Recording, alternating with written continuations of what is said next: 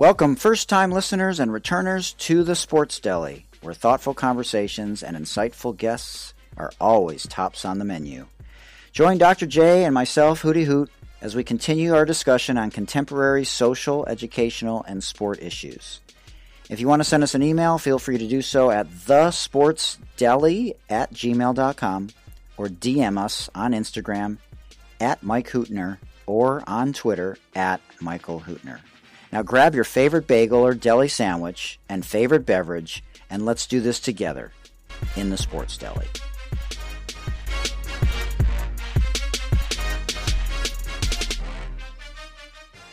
Well, we're joined by legendary coach Mike Jarvis. You can find him at coachmikejarvis.com, on Instagram at Coach Mike Jarvis, on Twitter at Coach Mike Jarvis. Now you're teaching a leadership class. Talk a little bit about that and what that means to you after all these years, the 7 C's of leadership.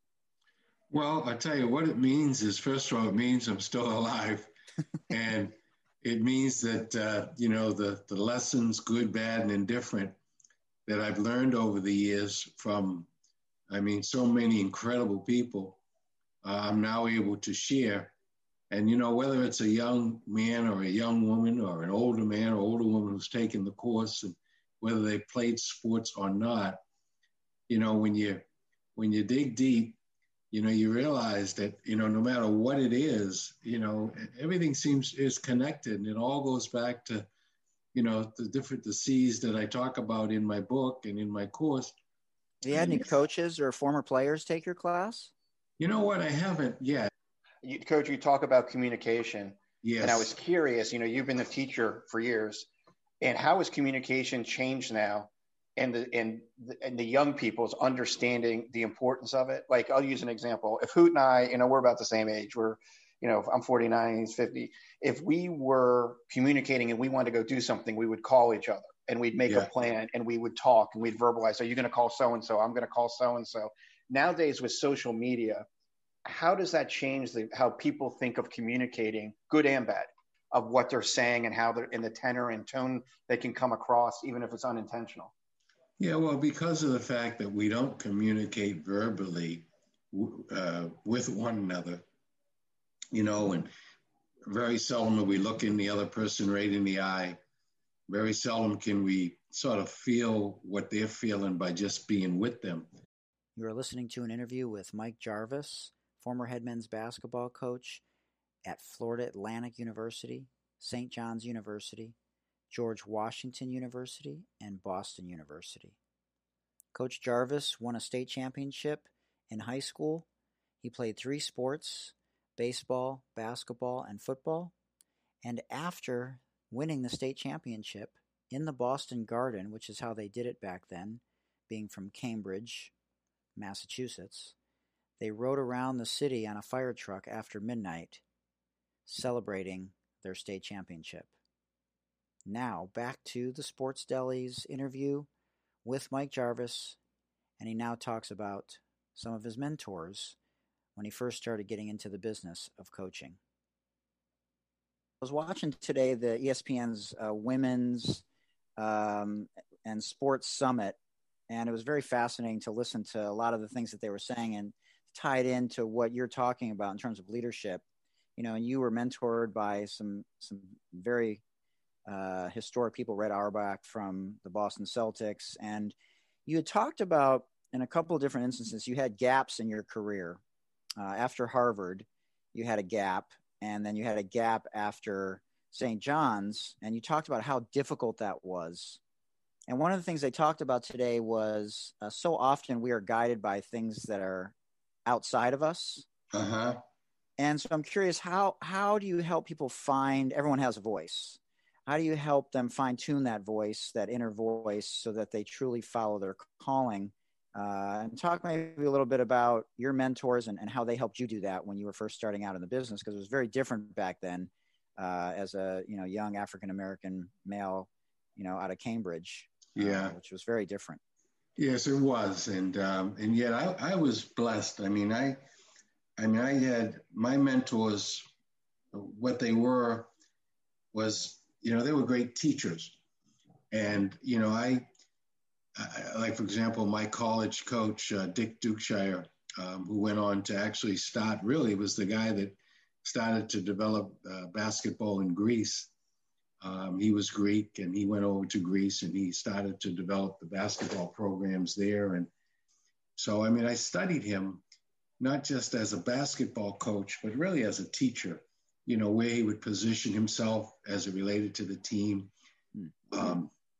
When he would communicate, how long he would communicate. And, I picked up a lot of good things from him. I also picked up some things that weren't so good. For example, I, like him, too often talked too long. I spent too much time, maybe at the wrong time trying to teach. In other words, I sort of wish that he had taught me that sometimes the best thing to do is just keep quiet and wait till the next day before you start correcting and teaching.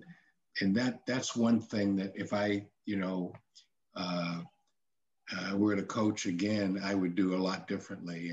I think I could be a lot more patient with my words, and I could be a lot more thoughtful with my words and really try to think about, certain words and the impact that they have on kids, especially today, because kids today, I think, they're nowhere near as tough, they don't, words, I think, can really knock them for a loop for a long time. We would get knocked down, but I think we got back up a lot quicker than the kids today. You left the team for a while, and if it wasn't for your brother and Coach You've done your homework. You wouldn't have been back on the team. So, he was very forgiving, even though he was tough. Well, it's yes, he was tough. And I made the mistake that many young kids today make. In other words, I blamed him for my lack of playing time. I had really good talent. I was a tough, little point guard from Cambridge, and we had great teams and we won. But we won mainly because we were just better, more physically better than everybody, not because we were a better team. So when I went to college, my lack of fundamentals really came out, and it affected my playing time. But I didn't realize that. So I quit the team. And thanks to my brothers, keeping after me, I went back and asked for a second chance. I was fortunate that I had people in my life that when I messed up, they would give me a second chance. I had a lot of second chances, thank goodness. Otherwise, I wouldn't have, I don't think I'd be sitting here talking with you today if he didn't give me another chance to come back and be on the team. Now, he didn't play me very much even after that, but that's when I decided I wanted to become a coach and started to, develop my coaching notebook and really, gear my life towards coaching and teaching. Coach, in the 80s, you took over the BU, Boston University program, and I'm curious, as a young African-American in a city that's not known for being overly progressive, Bill Russell's talked about that, what was your experience like? In particular, how much did you benefit by being from Boston and Cambridge in that area in preparation for that, comparatively to if someone else that was African-American had come from outside and tried to take the program on? Well, I think if somebody else had come in from outside, outsiders, when they came to Boston, were intimidated most of the time. They allowed, the city, structure of the city, the racism that existed to basically control their lives and where they went and what they did. I didn't know any better. I was born and raised in Cambridge, and even though it was right across the river, what separated Cambridge from Boston was the Charles River. And, Cambridge was a lot more liberal, forgiving city. And, you could go anywhere in the city and be known by any part of the city. You'd know them, they know you. You didn't have to worry about, being called all kinds of names and being run out of the neighborhood. So I didn't know any better. And part of that was to my advantage. So when I went to BU, I wasn't intimidated by being in Boston and being in a, pretty much a white Irish Catholic dominated environment because I myself was educated and raised by Irish Catholics in Boston. So, I sort of, I knew my way around the city. People knew me, and I never really felt, like I was an outsider, where I think most blacks that came into Boston did. I always felt that that was my home. I belonged there. And, you weren't telling me where I could go and what I could do. I was going to go where I needed to go and wanted to go. And then having people like Red Auerbach, Satch Sanders, who introduced me to Red Auerbach. Satch was, one of the great Celtics players. He wore number 16. His number hangs in the rafters. And I was able to get a job over at Harvard. When I left Northeastern, I went to Harvard to work with Satch. And then that opened up some doors with people like Red Auerbach. So, I tell you what, when you talk about, the people that God puts into your life and that can make things happen for you without you knowing it, I was really blessed. So you talk about Red Auerbach, Satch, we'll jump forward in a minute. When Satch left, you thought you were going to get that Harvard job, and that was a tough pill to swallow for you. But before that, you worked at Northeastern as an assistant for Jim Calhoun, who later on went to Connecticut. And obviously, we know the rest of that story. How was it working for Calhoun? Well, even when we worked together, we still competed against one another. In those days, you had freshman teams and JV teams, and every day we would scrimmage. So even when I was on the same team with Jim, I was competing with Jim. Then we continued to compete against one another when I was at Harvard, and then we continued to compete against one another when I was at BU, when he was at Northeastern, and then Connecticut, and then the rivalry continued when I went to St. John's.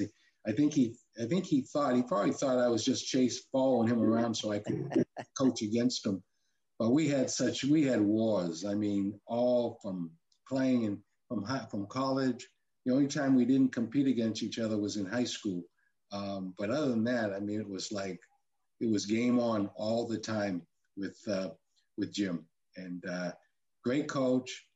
And I'm really grateful. I'm really glad that he decided that he wanted to keep me on his staff and that I could, stay in the game, because once again, if that didn't happen, then I probably wouldn't have gone to Harvard, and then I wouldn't have gone to BU. So, one job always seemed to lead to the next one. And I was very grateful for that, So in between those stops, you thought you were going to get the Harvard job, as I mentioned earlier. Yes, I should have. Yeah. You should have. And then, so there was a gap, but you learned some things. You started a program for youth, which ended up being very beneficial for you later. Obviously, you coach Patrick Ewing. A lot of people know that. That had a little bit to do with my that had a little bit to do ascension. With it. Yeah. But what people don't know is that you started the Shoot Straight youth program, and you wanted to give back to kids. Obviously, it was something that you were passionate about.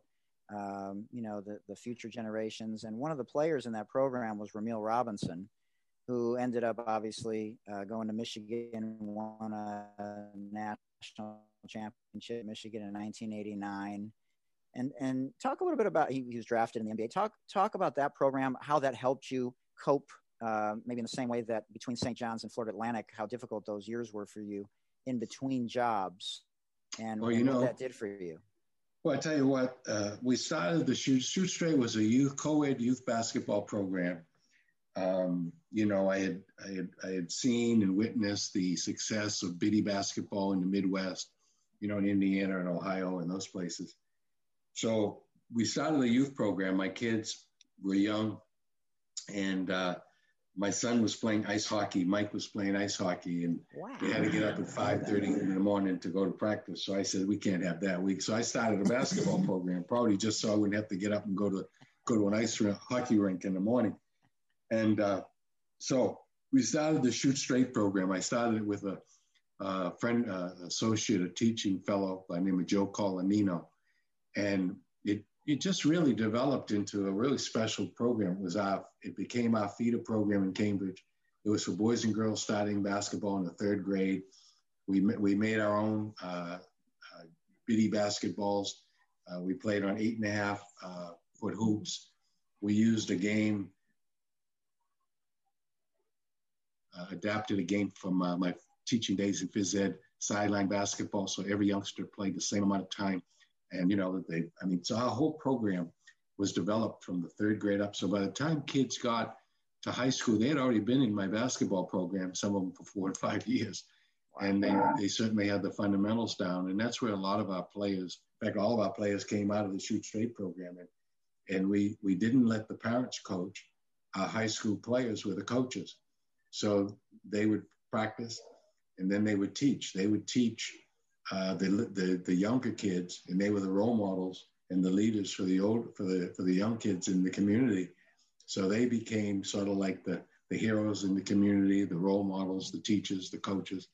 And the program just perpetuated itself and kept us basically one step ahead of our rivals for a long time.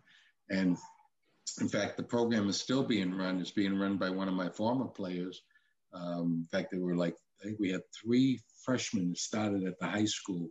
Patrick Ewing was one, Ramil Robinson, and then a young man by the name of Lance Doughton, who went to Michigan on a football scholarship. I tried to recruit him to BU to play basketball, but he went to Michigan, was a defensive back. And so Lance is now a teacher. In fact, he's coaching at the high school. He's won some state championships as the high school coach, and he still runs the Shoot Straight program, and that still serves as the feeder program in Cambridge. But and it was co-ed, so we staggered it so that the girls were a little bit older than the boys, and they could compete the same level with the younger boys, and it was quite successful. More than Coach, that's amazing. Coach, you coached Patrick Ewing. Another big man you coached was at GW was Yinka Dare. And I was wondering if you could talk about, and obviously, unfortunately, he's passed away since.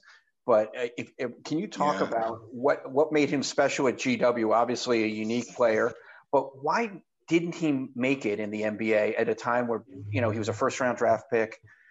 From that standpoint, what do you think was it that he didn't make it through? Because it appeared he had all the skill sets. Well, he didn't have the skill sets. He had the size. He had the strength. His go-to shot was a dunk, and the gym would shake when he dunked. But he was so strong.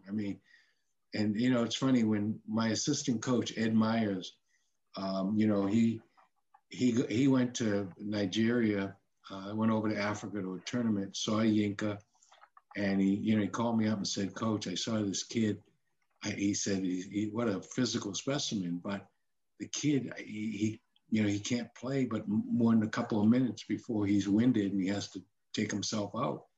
So, one of my former players was an assistant coach now at Boston College. Scott Spinelli was coaching at Milford Academy, and I called Scott up and said, "Scott, I got this kid I want to recommend to your school." Told him his name, Yinka Dare, and he met Yinka. He immediately offered him a scholarship. Yinka went to Milford Academy on a scholarship. And I remember going up to see Yinka and saying, "Listen, I don't know. There's obviously something physically wrong with you because you should be able to play more than 2 minutes without having to come out and lie down." So I told him, I promised him, I says, "You know what, if you have a problem," he thought he had a heart problem. And I says, "The first thing we'll do when you come to GW is I'm going to have you examined and we're going to find out what the problem is." And I says, "If it's something that will prevent you from playing," I said, "you're still going to have a scholarship, so don't worry about that." And so he came to GW. I took him over to Georgetown, to the doctors over there. They examined him, come to find out he had asthma. And, with a little inhaler, taking a couple of puffs, he went from a kid that couldn't play 2 minutes to a kid that could go through a 3-hour practice. Wow. And what he didn't have when he first started was a lot of skill. He had a lot of power. He had, just raw athletic ability and a great desire. But, he wasn't ready for the NBA when he left. And so he never really developed into a really, an NBA player because you got to have more than just strength. And he was about 6'10", even though we listed him as 7 feet, but he was 6'10", and he wasn't quite big enough to be able to play the way, with his skill set, the way that he probably would have had to play. but he, and then he had some problems with his knees. He had got some bad advice, and they operated on both knees at the same time. So that really killed. I mean, he was done athletically. Wow. And then I think what happened was just when he was starting to get back in shape to maybe try to make another run at it, he died of a heart attack. Great kid. And he helped put GW on the map. Make no mistake about it. You are listening to an interview with Mike Jarvis, former head men's basketball coach at George Washington University, Boston University, St. John's University, and Florida Atlantic University. Mike went to the first game that Bill Russell ever played at the Boston Garden versus the Philadelphia Warriors. And he went with his brother, who always looked out for him, helped him get a second opportunity at Northeastern when he quit the basketball team as a sophomore. And his brother made him go and apologize to his college coach. And from there, he was able to graduate with a degree in physical education and started his coaching career. Now back to the interview with Mike Jarvis and the Sports Deli. I know you've talked about Patrick Ewing a lot, obviously. Of course. He trusted you in his younger years. But I want to ask you, I know he had COVID and he's doing well now. How proud are you of him and his ascent? And Patrick Ewing had that stigma for years. He couldn't get a job. And, he's doing a really good job at Georgetown. He is. Talk about how proud you are of him and what he's doing and what he means to follow. Obviously there's a couple people. We had Craig Esherick on, and but to really follow in his mentor's footsteps, Big John. Well, Patrick was always. John used to refer to Patrick as a warrior, which he was. Patrick's, main goal whenever he competed was to win. Didn't care how many points he got. He sometime, I think, was proud of the amount of rebounds and block shots than he was points, but he wanted to win. That's the only thing he cared about was winning. And during his high school days, he helped us win a lot of games in a lot of different ways. One night, I remember, in fact, I think it might have been the first time that John Thompson saw him play. John was sitting with Red Auerbach in the Boston Garden, and we were playing against Boston Latin High School, and they had an All-American by the name of Paul Little who went to Penn. And, there was one of those games that came down to the last couple of minutes, and Paul Little drove the left baseline. I can see it like it was yesterday. And Patrick, left the post, went down, put his foot out of bounds, bent his knees, took the offensive foul, and Paul fouled out. We went on to win, and that propelled us to our first state championship. During the time that, Patrick played for me in high school, we lost one game. We were 77-1. We won 3 consecutive state championships. And the only team we lost to was the state champs of Connecticut, Wilbur Cross, and on their home court. And in fact, the next year we beat them at Boston U in a rematch. But Patrick was a winner. Always was a winner. And he was always a student of the game. He didn't say a lot, but you talk about communication, being not just the ability to talk, but the ability to listen and understand. And he was a great listener, and he really understood what not only he was supposed to do, but what everybody else on the court was supposed to do. So he would be the first one to put his hand up and say, "Hey, coach, would you repeat that?" And, he's always at the front of the class, right at the front. And, if you needed somebody to demonstrate or you needed somebody to help you, he was always ready to do so. And, and he's doing a great job at Georgetown. It's a little different. They can't get all the players they used to get, but he's starting to get some guys. And I think as he gets better players, his teams will continue to get better. He works his butt off. I've been at a couple of his practices, and I see how hard he works as a coach, just like he did as a player. He's probably got to just tone it down a little bit himself, be a little bit little bit kinder and sweeter. Look who's talking, right?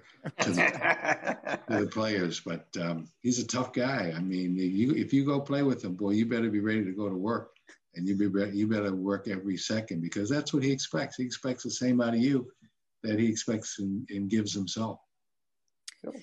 How do you think he's handling just everything that's going on now, the social injustice, COVID, and how would you, if you were back in coaching, how would you handle it? It's very sensitive in certain respects, and, players have social media and, they want to make sure that they're heard, and talk a little bit about where we're at as a country, and if you were a coach, how you would be handling that kind of situation. Well, I think the first thing I'd want to make sure that everybody understood was that how blessed they were to be in the United States of America, how they were in the greatest country in the world, how America, and folks in it, no one's perfect. Our country isn't perfect, but it's still the greatest country that God ever created. And I'd want them to really embrace that first and foremost, and be proud of being an American, and being proud of, where we've come. And then I'd try to make sure that they understood what was, as much about what was going on and what was behind the different movements. A lot of people, really have no understanding of, what Black Lives Matter is, what Antifa is. I mean, what the goals and objectives, what the platforms of some of these different organizations are. And then I think the thing I'd want to try to make sure the kids understood was, hey, if you don't like something, then try to make it better. Let's think about what we can do as a team, as a community, to make things better for the next group of kids, the next group that's coming along. So, I mean, that's what I would try to do. I'd try to get them to be as responsible, and try to figure out how we can try to make this a better world that we all live in. And in the meantime, be proud of the one that we are in and embrace it.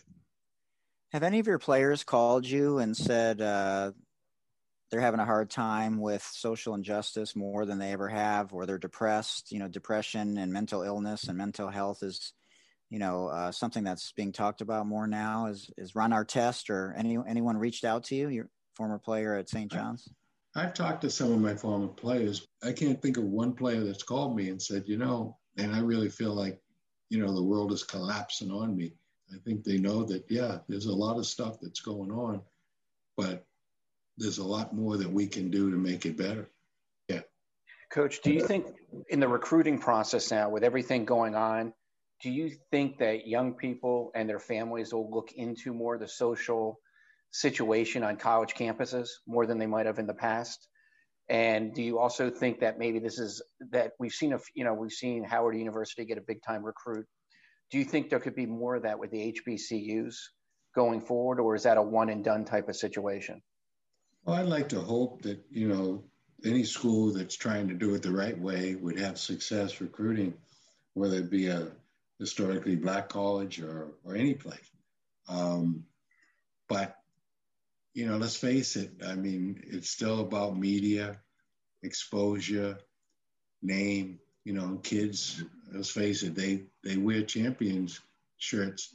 They don't wear the teams that come in third and fourth. They usually put on I'm sure there's more Lakers shirts being worn right now than there are Detroit Pistons shirts. That's right. Hey, watch it now.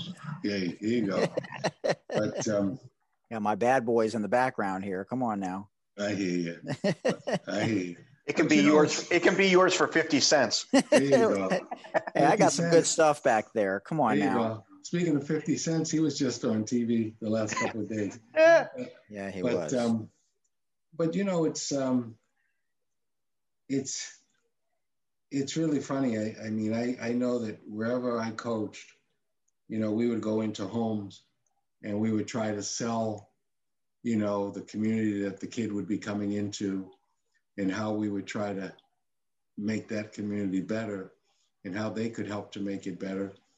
And, the education that they would get and the support they would get. And you'd like to hope that maybe with everything that's going on today, people will realize that that's even more important than maybe they ever thought it was, to try and find the right community, the right coach, for their son or daughter to go to. Don't you feel like you were ahead of your time in that way, where you were taking into consideration a lot more than just coaching, whereas a lot of coaches for a long time, were just coaching, and they weren't doing a lot of the other things that you were, or Big John or John Chaney or Nolan Richardson or any of these other coaches that, looked at the whole person and took a more holistic approach. Well, the difference, I think, with a lot of us, you mentioned some of the guys that I used to hang out with,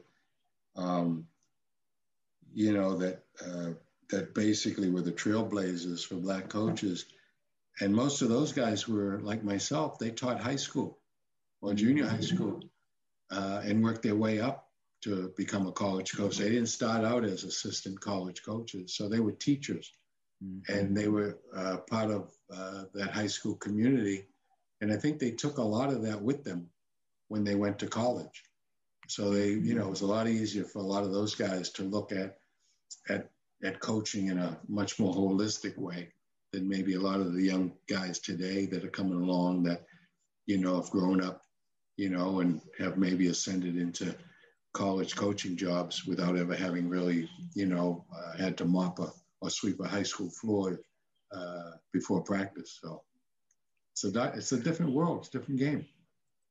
You're listening to an interview with Mike Jarvis, who took George Washington University to a Sweet 16 and St. John's University to an Elite 8. Now, back to the Sports Deli's interview with Mike Jarvis. Coach, you take St. John's to a high level, going to the Elite 8 and the Big East. I've had a debate with friends of mine. Is playing in the Garden an advantage or disadvantage comparatively to having an on-campus arena for St. John's in the recruiting? Because yes, you're playing in the Mecca, yada, yada, but it's not always packed and it's off campus, as opposed to like an experience that you see for UConn and other places that have smaller size arenas and it's on campus. If you were advising St. John's and someone came to you and they said, would putting an on-campus arena, a true arena, not Carnesecca Hall, be an advantage and help St. John's, what would you say? I would say in most cases, I would agree that you'd probably be better off with the Cameron effect. Right. But I think that because it's New York, I think you still probably would want to try to take advantage of the glit and the glamour of Madison Square Garden. You just would have to do a better job at selling it and trying to fill it. New York's a different animal. Can you talk about that? I mean, how is it that New York City really has not had a winning college basketball program, since your time at St. John's at a high level, and yet the amount of talent there year in and year out is still very strong? It's strong, but you got to realize that, when kids think about going to college, most of the time that's equated with going away to school. So the majority of the kids in New York are not going to go to school in New York. And, when I first went to St. John's, the biggest advantage that we had was the fact that our players could lived at home, and they could get the stipend based on the cost of living. So they were able to live at home, get a good sized check every month that could help pay their parents' rent, help bring some food into the house, could help them get an automobile and have some pocket money. So they were able to live a pretty good life, at St. John's. And this was before dormitories. When they built the dorm, they took away the biggest advantage that we had. And I tried to explain that to some people. I don't think they still understand it. I mean, they wanted to be like Boston College and Villanova and have a campus and all that, but they didn't have the infrastructure around, there. So it actually hurt us.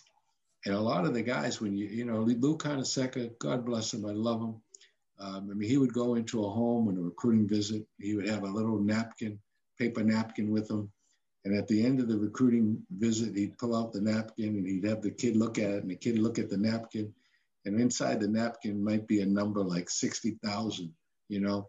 And he'd say to the kid, well, if you come to St. John's, you know, that money could be yours. And the kid would look and say, what are you talking about? He'd say, well, that's, you know, you add up the room and board over a period of time, it's a lot of money. So a lot of kids, you know, went to St. John's because of that. And they had the ability, like I said, to live at home and have a pretty good, college life, you know, as opposed to many of us who went to school and never had a dime in our pocket. But, right. You know, so we were better off. St. John's was better off without dormitories, you know, so our kids, I mean, because the amount of money kids would get, even if they wanted an apartment, would be based on the cost of living in the dormitory. And St. John's also made another mistake. They undercharged, you know, they made the dorms very reasonable. And that was great for the average kid coming to school, but it was bad for the basketball players. So anyhow. Interesting. Yeah, that's when we lost our advantage. And that was like, I think I want to say my third year at St. John's, they, you know, and it was tough. It was tough when they built those dorms. Interesting. So, Coach, you've talked about how you didn't like the studio, but you liked being an analyst, you know, doing some color commentary, you know, when you were doing some announcing for a while there. And I always like to ask people that have transitioned into the booth, what coaches, when you were announcing games or in the studio, did you learn from, surprised by, and are proud of that you didn't really know about before you got into the booth? And what did you learn when you were in the booth? Well, you know, one thing I learned was that there weren't any, I couldn't think of any bad coaches out there. I mean, they're all good coaches. And, you know, and what you learn when you're in the booth or behind, you know, you got the headset on and you're doing a game, is that there's a lot of different ways to be successful. And, you know, you might have thought, well, you had to do it this way or that way. But what you find out is guys do it a lot of different ways, and they have a lot of different styles doing it. And so I think my respect for coaches grew even more when I started doing games and I saw how different coaches were and how successful some guys were that, you know, you just didn't hear much about, you know, like, for example, and I go back to my days at St. John's, for example, and, you know, I think of, you know, obviously you got Jim Calhoun and you had, before the Calhoun, you know, coaching days, I mean, you had the John Thompsons and the Rolly Massiminos and the Lou Carnesecas, and you had all these, I mean, just, you know, bigger than life coaches. Didn't Raleigh think Patrick was going to go there, and he ended up going to Georgetown and then ended up beating him? Talk about irony. Yeah, well, they beat them too. So yeah, for both of them. But you remember that game? But the almost perfect game that Villanova played. But you know, yeah, Patrick had narrowed his schools down to, I want to say, 6. You know, there were the 2 Boston schools, BC and BU. Patino was at BU. Dr. Tom Davis was at BC. Villanova had Rowley. John Thompson was at Georgetown. Larry Brown was at UCLA. Dean Smith at North Carolina. And I want to say those were the schools that Patrick was going to pick from. Not a bad group of schools. And, but I, you know, the guys that, you know, I used to love coaching against Calhoun, just like I loved coaching against John Calipari. I mean, you know, because those were the guys that you could get up for, you know, play it. I mean, you just wanted to coach against those guys. And when you beat them, I mean, it was such a great feeling. With the spike going on nationally, 31 states seeing an uptick, how do you see college basketball being able to be played this year? And is it really, are we really going to have to look at a bubble for the big time schools and compare the difference that a Big East school will have to go through this year compared to like a place like BU is going to have to go through this year in an attempt to play?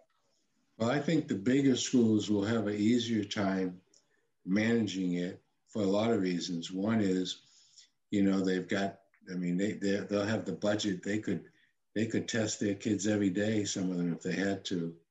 And if they go into a bubble situation, they'll be able to handle that financially a lot easier. The other thing is the big schools charter. They fly by private jets. So they're not going to be traveling through the airports, spending time in airports like the smaller schools, the poorer schools do.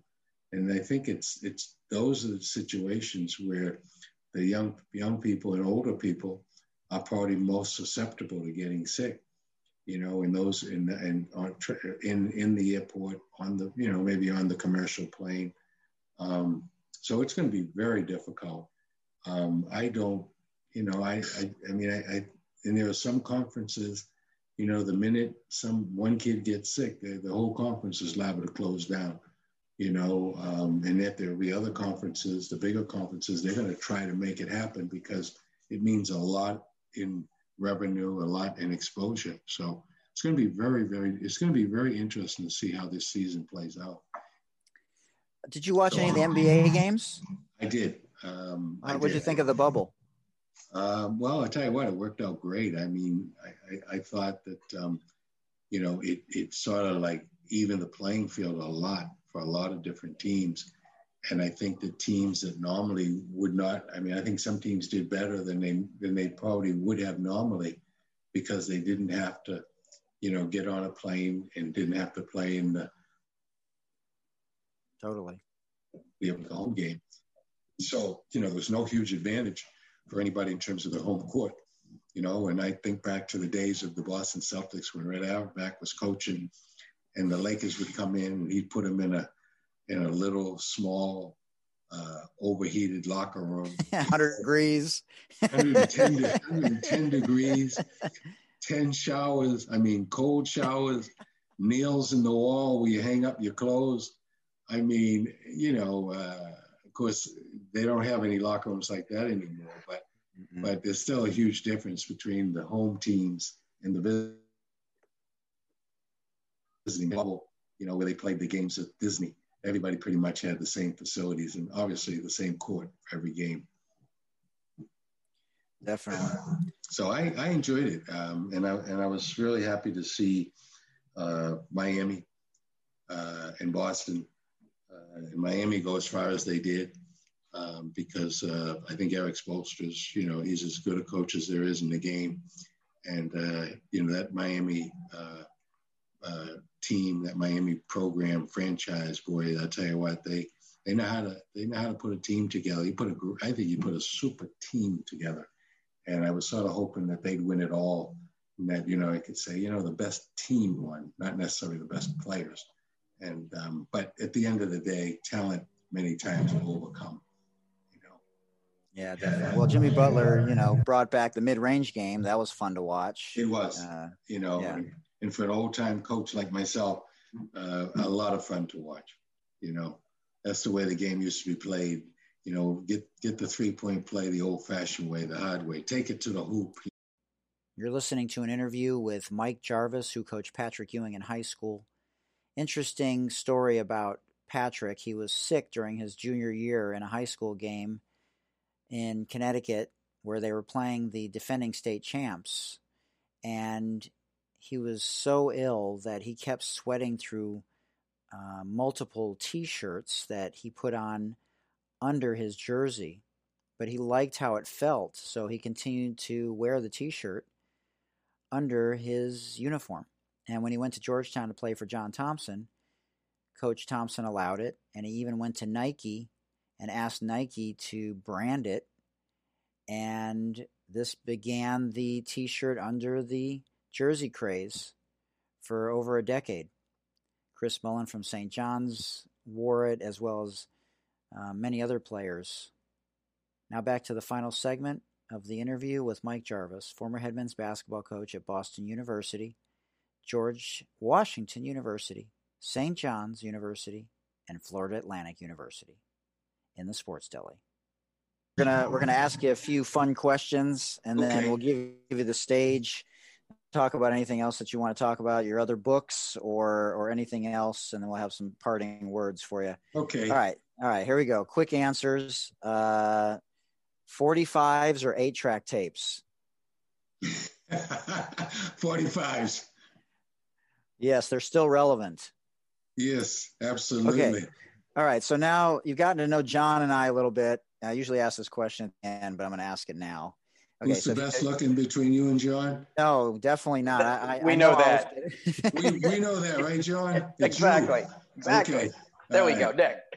Okay. So you had one scholarship or preferred walk-on spot available. Would you take Yeah. John or me? Well, I haven't seen you practice, but I would say I probably would take you because you probably would be able to go through these my 3-hour practices better than John. Absolutely.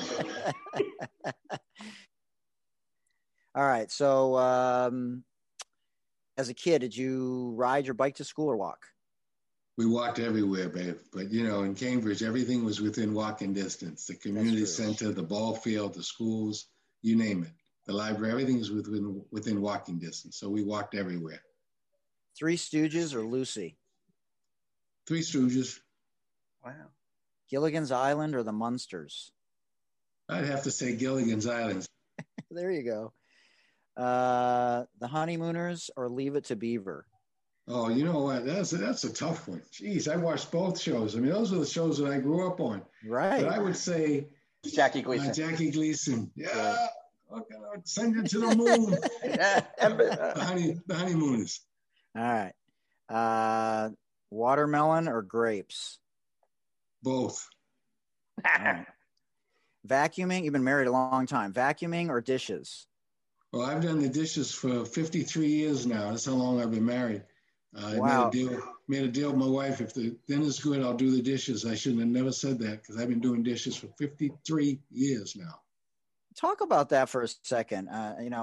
What's the secret to your success? You've talked in the past about her words of wisdom when you were in between jobs, and nowadays it's just different. How has it been sustained for so long? That's just remarkable. Well, you know what? It's all her. Trust me. I don't know how she did it, but I would tell my players, number one, try to find not only somebody that's good looking, but try to make sure they can cook because there's many a night, baby. If you get a good meal, that's probably all you're going to get. So make sure you got a woman that can cook, but most of all, make sure you get a wife who wants to become your partner in life and wants to basically be a part of your team, maybe become your team's psychologist and yours as well. But somebody that's going to invest their life and become a part of yours. Amazing. Drive-in movie theater or Netflix? I used to love the drive-in movie theaters. It's tough. We had a lot of good times at the drive-ins. Totally. Candy or popcorn at the movies? Popcorn. No butter. No what? butter. Oh, that's funny. No butter. just some good hot popcorn. A little bit of salt. Real quick, Coach, we were talking about this with someone else.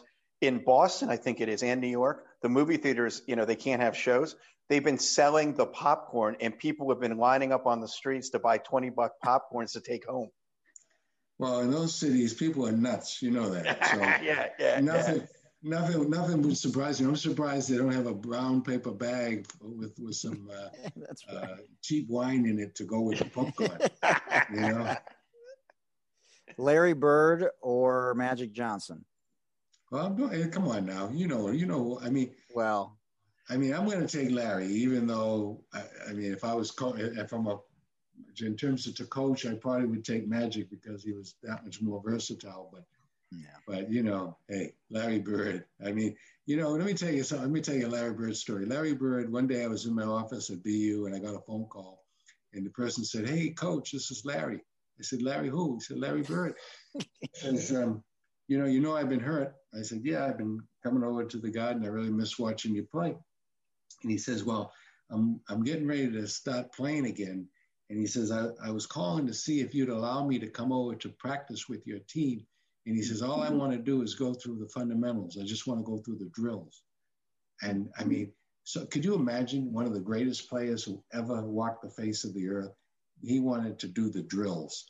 And I was so excited. And I made a mistake. I told my athletic director, and he said, they can't have them. It's illegal. I should have just went ahead and had Larry Bird come in and then pleaded the fifth afterwards, said, I'm sorry, I didn't know. But Right. imagine Wow. having Larry Bird come Wow. in and go Wow. through the drills with your players. He didn't want to scrimmage. He just wanted to do the drills. What a great Wow. story. Well, him and Kobe are renowned for being fanatical about fundamentals and their footwork. Yes. Yeah. Okay, a couple more. All right, so there's 7 seconds left. You're up 3. Other team has the ball. You foul or let them shoot? Well, when I was coaching, I would play defense, figuring we could stop anybody at any time. Nowadays, I think I would practice the foul. Try to really teach my kids when, where, and how to foul. Interesting. Yeah, definitely. Well, anything else that you want to share about your books, about anything else that maybe we didn't touch on? Well, you know what I really want to say is this. I wish I could. I would love to think that if I said to you, if anybody wants to get any of my books, they can just go to coachmikejarvis.com, which they could. I'm not going to sell many books that way, but I will say this: that if anybody wants my book, go to Coach Mike Jarvis. And if anybody wants to have somebody who coached and taught for over, I guess about 40 years, come and give a talk, whether it be live or virtual. Could be on the game, it could be on life, it could be on leadership, it could be on life skills. Hey, I'm ready. And if anybody's looking for a coach, I always thought that I would coach until I was 90, and I think I would have if my AD was a little smarter than he was, because I should still be coaching, to be honest with you. But I'm enjoying. But I'm glad to be alive, and I would love to coach again. Maybe I'll get a high school job in the next year or two. And Isn't Mike Jr. coach in high school? No, well, he's got a prep school. In Connecticut. Connecticut, yeah. Because back in the day, after camp, we used to hang out with him. Yeah, well, he is one of the greatest guys. And, he coached, he was my assistant coach at the age of 12 when I coached the McDonald's All-American game. And we had Michael Jordan. And I was able to pick my assistant. And when I told the guy, I got my assistant, you'll meet him when we get off the plane. And when we got off the plane, the guy would say, well, where's your assistant? I says, he's right here. I says, my son. And so, Coach, tell us about how your son's doing at Green Farms Academy. He is, let me tell you, he is doing fantastic. Number one, he's a great teacher, great coach. He loves the game, loves the kids. And they're really fortunate to have him. I'm sure they're winning a lot more games than they ever have won, playing different than they've ever played. He's firing up a ton of threes, still playing man-to-man defense. So he's doing great. He should be coaching at a big-time Division I school. I mean, he's really. He coached with Coach K. He's had some great jobs. Oh yeah, his biggest problem was that he was my son, and he never ever got the credit that he should have got and would have got. And if I had to do that all over again, I would have probably traded sons with another coach at another school. Said, you take my son, you take him off to Michigan, I'll take your son with me. And at the end of the day, I think Mike would be coaching right now at a big-time Division I school, to be honest with you. Okay.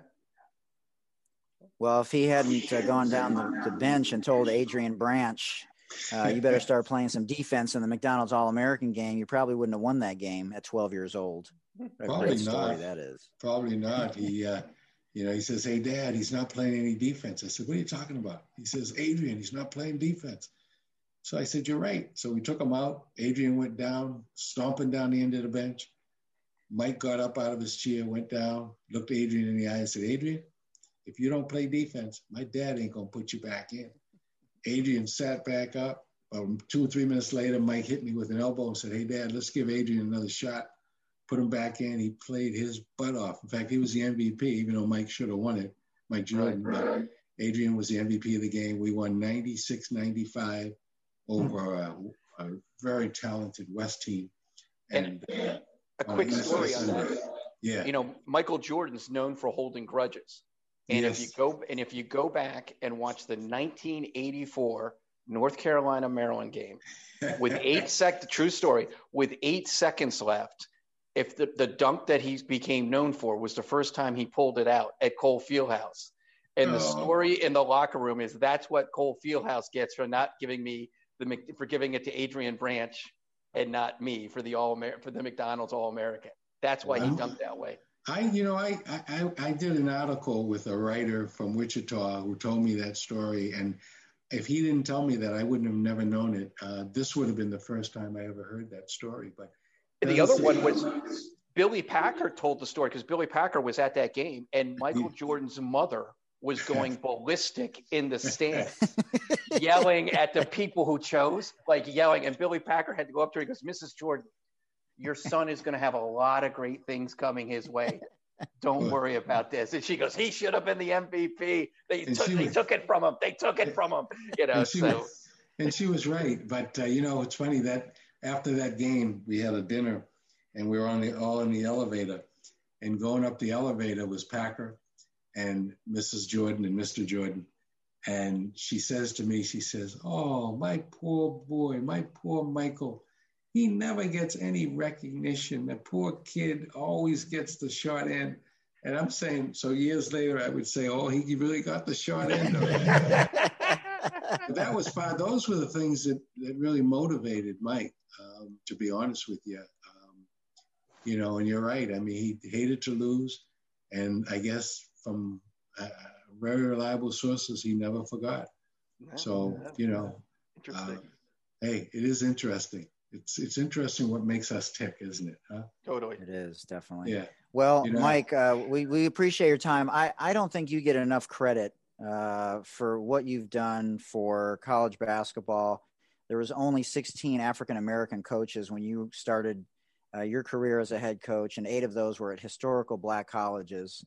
So to be one of 8 at that time, it's just a remarkable thing. And I applaud you for how you always handled yourself, whether it was at summer camps when we were there with you or as a head coach, and, how you handled the in-between jobs and the media. You were a class act all the way, and it's been really fun and an honor. And like I said, I don't think you get enough credit. Well, I thank you. I really, when we went to Wichita to play in that McDonald's game, I remember one of the Texans, one of the guys there, a guy from Texas took us out. He bought us all these cowboy hats, and he says, "Coach," he says, "it's really hard to be humble when you're perfect in every way." And he says, "But I want you to have this hat." And I never forget, I wore that hat. And, humility it's tough. And so I appreciate you saying that. And I know you wouldn't say it if you didn't mean it. And I accept it with respect and humility. And I just thank God for giving me the opportunity that he gave me. And like I said, if I, hey, who knows? I mean, I might make a comeback at when I'm 85. Somebody will say, I want to hire that guy. He'll be my assistant. And there you go. We'll see. I was hoping to be Mike's assistant. That was the way I wanted to end my story, working as my son's assistant coach. But that wasn't God's plan. So hey, that happens. Man plans, God laughs. Exactly. I said it's been a pleasure being on with you guys. If ever you want to do a rerun or do this again, please let me know. It's been a lot of fun. I love going back in time, and I got a million stories. So we could talk for hours and hours and hours, as you can tell. Leave us with one last good story, whether it's in a Deli or with Coach Beaton or anything else that you want to share. Well, let me tell you. Let me give you this story. I told you I was fortunate. I got a job to work with Sat Sanders, Celtic great guy I used to go and watch play. And my brother-in-law and he were friends. So my brother-in-law called me up and says, "Hey, how would you like to work with Sat Sanders over at Harvard?" Well, I was teaching at the high school. So from the high school to Harvard was like a 10-minute walk. I said, "I'd love it." So he says, well, I'm going to give you Satch's number. Give him a call, and maybe you could talk to him about the job. So I called Satch up. It was a Sunday afternoon. And I says, hey, Ed, this is Mike Jarvis. And I introduced myself, and I told him I was friend, it's who my brother-in-law was. He says, and I said, I'd love to talk to you about the assistant's job at Harvard. He said, what are you doing? I said, I'm just here. I'm at home. He says, well, come on over and we'll talk about it. And he lived over in Roxbury. So I borrowed my mom's car. I drove over. I got to his house. I knocked on the door, and he had his hat and coat on. He says, come with me. We're going to pick up my wife. She's an airline stewardess, flies for Delta. So we drove in his big old brown Cadillac from Roxbury over to the airport.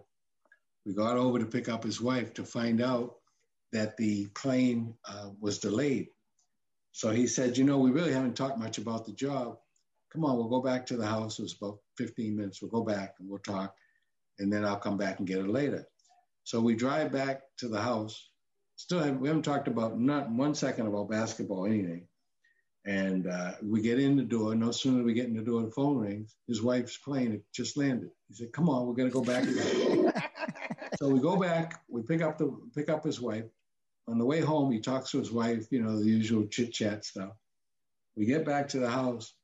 I walk up the stairs, ready to go in to talk about working with him. And he says, I'm tired. He says, I'm going to bed.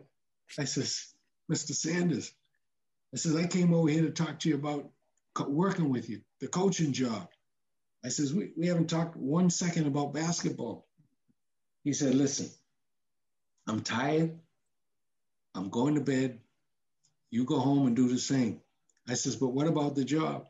And as I was leaving, he says, don't worry. He says, you got the job. I just wanted to see if I liked you. And that was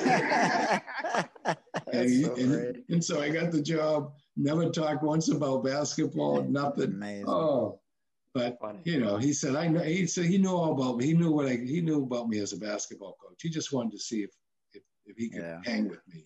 That's right. Right. We spent a lot of time together. That's great. That's awesome. In fact, I'm going to call. I got to call him tomorrow. Awesome. Well, say hi to Mike Jr. and I will. Stay safe and enjoy the college basketball season. And we'll hook up soon again down the road.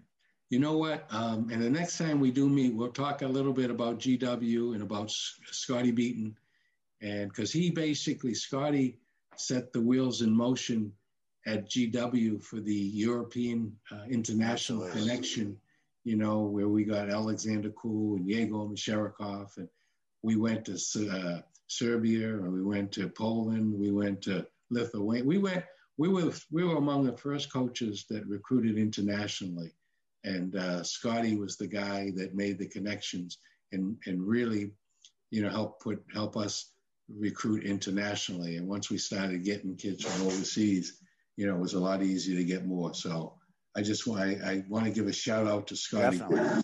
Okay. Sure. And just let him know how much I appreciate what he did for us. Yeah. Well, you put GW on the map, like you said, in large part because of that, the international recruiting that you guys did. It was fun to watch. Those were some fun years. He also said you could make some good recommendations on delis around the country. Oh yeah. Make no mistake about it. Good. Hey, corned beef and, and hot pastrami and, hey, you name it. In fact, my wife and I were talking about in the years ago when we used to go to New York, how we couldn't wait to get to Carnegie Deli. Oh yeah. And and have those humongous sandwiches and everything else that went with it. But nothing like a good Jewish deli, Absolutely not. Nothing. And I got hooked on the matzo ball soup with chicken noodle and matzo ball, and man, so I'm good. I'm good to go, baby. Yeah. All right, my friends. All right, Mike. Thanks so much. Thank you very much. Take care of yourself. Michael, Jonathan. Be well. See ya. Be well, guys. Mask up and vote. All right. See ya. Amen. Coach. See you, buddy. See ya. I voted yesterday. See ya. Good. Yeah. Awesome. Love it. Can't tell you who I voted for because I get in trouble. There you go. That's all right. See ya. All right, Coach. Bye-bye. Thanks again to Mike Jarvis for joining us in the Sports Deli. If you want to know more about his 3 books, you can go to CoachMikeJarvis.com. First book is called Skills for Life. It's a book about life skills. The second book is called Everybody Needs a Head Coach. And the last book we talked about earlier in the podcast, The 7 C's of Leadership. You can also follow him on Twitter and on Instagram at Coach Mike Jarvis. You can always send us an email to thesportsdeli@gmail.com, or you can follow me on Instagram at Mike Hootner or on Twitter at Michael Hootner. Until next time, for Dr. J, I'm Hootie Hoot. Thanks for joining us in the Sports Deli. Mask up and don't forget to vote. Go to www.vote.org. And remember, every vote matters. Black Lives Matter. Peace.